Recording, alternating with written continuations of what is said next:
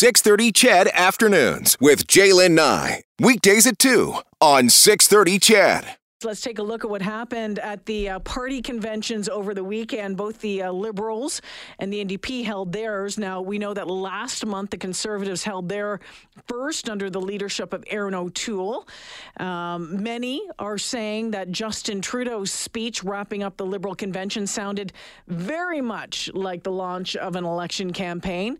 You know that the minority Liberal government could fall if all three of the main opposition parties were to vote against the budget set to be unveiled in a little more than a week on April 19th. So we know, though, the NDP have indicated they don't intend to trigger an election. It doesn't seem like any of the opposition parties want to go to the polls at this point or can go to the polls at this point money-wise.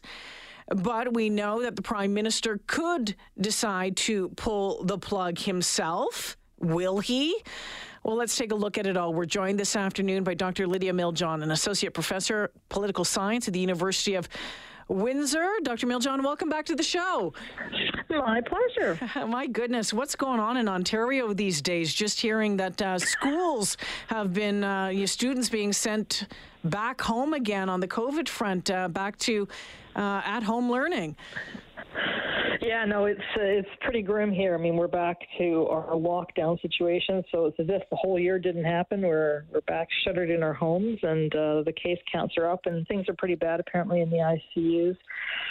So we're just going to try to get as many people vaccinated as soon as possible. Keep working on that one. And I think vaccines, Lydia, are going to play a big role on whether or not we go to the polls here in the next couple of months. Let's first start with this. We know that, some Liberal insiders are suggesting that there could be an election this summer, provided the vaccine rollout is going smoothly. The pandemic is brought under control. The vaccine rollout right now not really going as smooth as what people would like to see. Would you agree with those insiders and what they're saying? Well, on the vaccine rollout, I think the rollout's going smoothly. It's just the supply is what the problem is. I mean, I know for myself, because I live in a hotspot area, I was able to get an appointment. It just took a while. Once you get an appointment, you can get the shot. But the problem is it was hard to get the appointment in the first place. The issue about an election, I can certainly see a summer election or early fall election if the vaccines come in, right? If the government is able to say, see, we got, 100 million vaccines and everyone's vaccinated who wanted to be vaccinated, then they're going to obviously want to trigger an election based on that win. And I can see the Prime Minister essentially going to the Governor General, if he actually has a Governor General by then, or at least the Chief of the Supreme Court to trigger an election. That is certainly in the cards. However, if we aren't able to get a handle on the variants, if there's delays in shipments of the vaccines, then I think all bets are off. I don't think that the government would want to trigger an election. Quite frankly, that's the only way we're going to have an election. In the fall is if Justin Trudeau triggers one, because the NDP have consistently throughout this minority government propped it up, and they do not have an appetite to vote against the Liberals. So, having said that, I mean, Justin Trudeau's speech, his wrap-up speech at the convention was very much taking aim at the Conservatives, very much taking aim at Erin O'Toole. It sounds like we could be on that slow build to an eventual election, just given the sound of it. And we know oftentimes that happens, right? We start seeing announcements being made. We see the rhetoric being ramped up, all of that sort of thing. It is just pinpointing in right now that speech from the Prime Minister was really on the Conservatives and the Bloc on the weekend. Yeah, I mean, I think he was certainly signaling what direction he'd like the government to go into and who he thinks his main opponents are. I thought it was quite amazing. Throughout that whole speech, I don't think he mentioned the NDP even once, even though they were having a policy convention at the same time. So that just tells you how much they don't think that the NDP are in contention. And in fact, they just take the ideas of the NDP and pass it off as their own ideas. So clearly, he showed that he was very much focused on attacking the Conservatives and Erin O'Toole, and in particular trying to pick up more votes in Quebec. He also, I noticed, or at least maybe I couldn't hear it, I didn't hear him talk anything about the West. Yeah. Like Alberta was not mentioned, Saskatchewan apparently doesn't exist. So that tells you as well that he is really focused on Quebec and Ontario ridings. You know, it was interesting. He urged one of the quotes that was from him. He was urging Liberals to reach out to friends and neighbors who planted a, quote, a blue, orange, or green lawn sign during the 2019 campaign to spread word about the Liberal plan.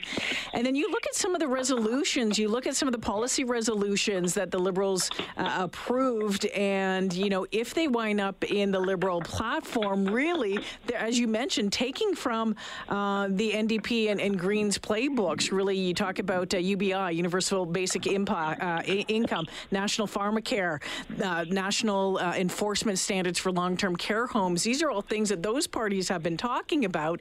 So it really looks like as well he's trying to pull from that, saying, hey, you know what, these guys aren't going to get you anywhere, but I'm going to do this the same as these parties. Come over here.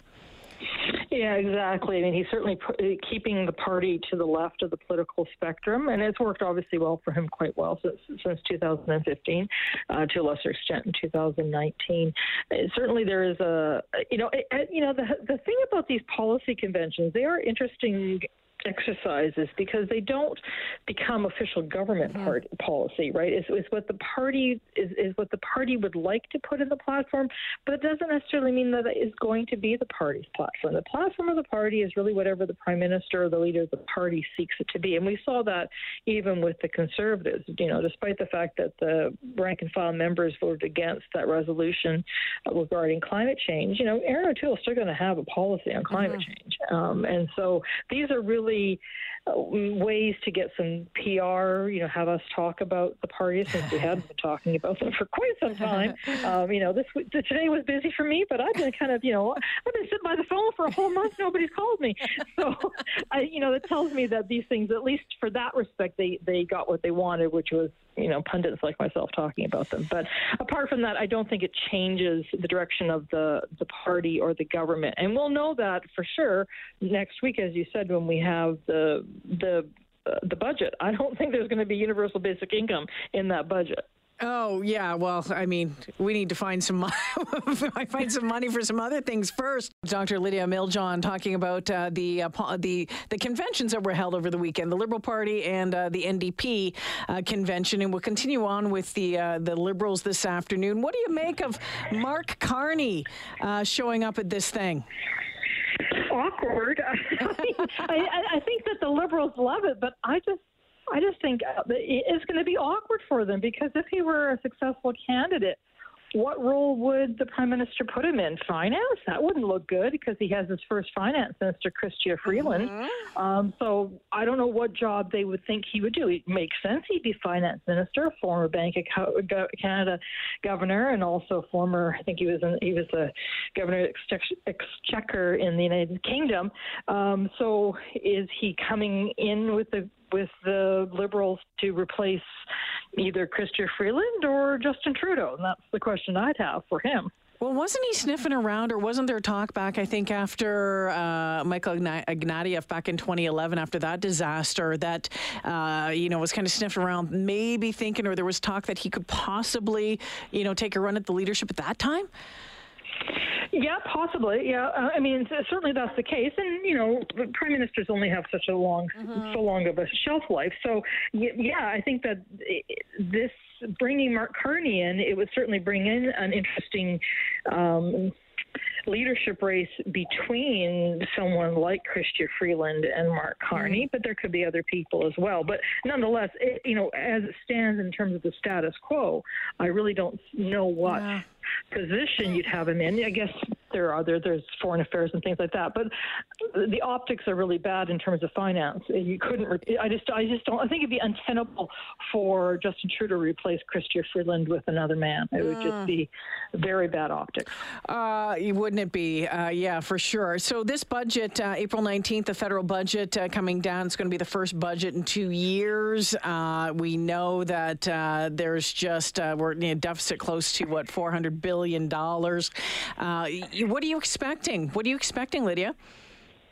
Well, it's got to be something about the recovery. I mean, certainly they've talked a lot in their preparation for the last 6 months about, having this be a Build Back Better, whatever, it's apart from the alliteration, they've been sort of low on the details, but I suspect that there's going to be, a lot of goodies for transitioning to a low carbon economy. There's obviously going to be more focus on women and gender equality, again, because a lot of their talking points have been how the pandemic has disproportionately affected women. But I guess what I'm really looking for is, much like many people, is how do they plan, these all sound good on paper, but how do you pay for them? How do you pay for them? Exactly. I want to switch just for a moment or two to talk about the New Democrats. They held their convention over the weekend as well. Rough going by all accounts, tech-wise, and some folks were getting pretty concerned and frustrated with that. Were you paying much attention? Quite frankly, no, because I just know that these things are, they're really inside baseball kind of things, and they're really for the party faithful. And tech difficulties, I think we're all somewhat forgiving. Yeah, I mean, who among us has not been on mute and not known they've been on mute? Things like that. So I don't think that's going to be something that you're going to really judge the party for overall. I think for them, the biggest challenge was just to get into the news cycle compared to the Liberals. I think I don't know who did the planning, but having both of the party conventions on the same weekend really did hurt the NDP, and it really stole their thunder. Yeah, without a doubt. All right, Dr. Miljon joining me this afternoon. Always great talking with you. Thanks for this. We'll do it again soon. I won't keep you waiting for a month. Okay, my pleasure. Nice talking to you. Yeah, take care. Dr. Miljon, a poli-sci prof out of the University of Windsor, and we've been fortunate to have her join us over the past year and a half or so, giving her insight into the political landscape in Canada right now.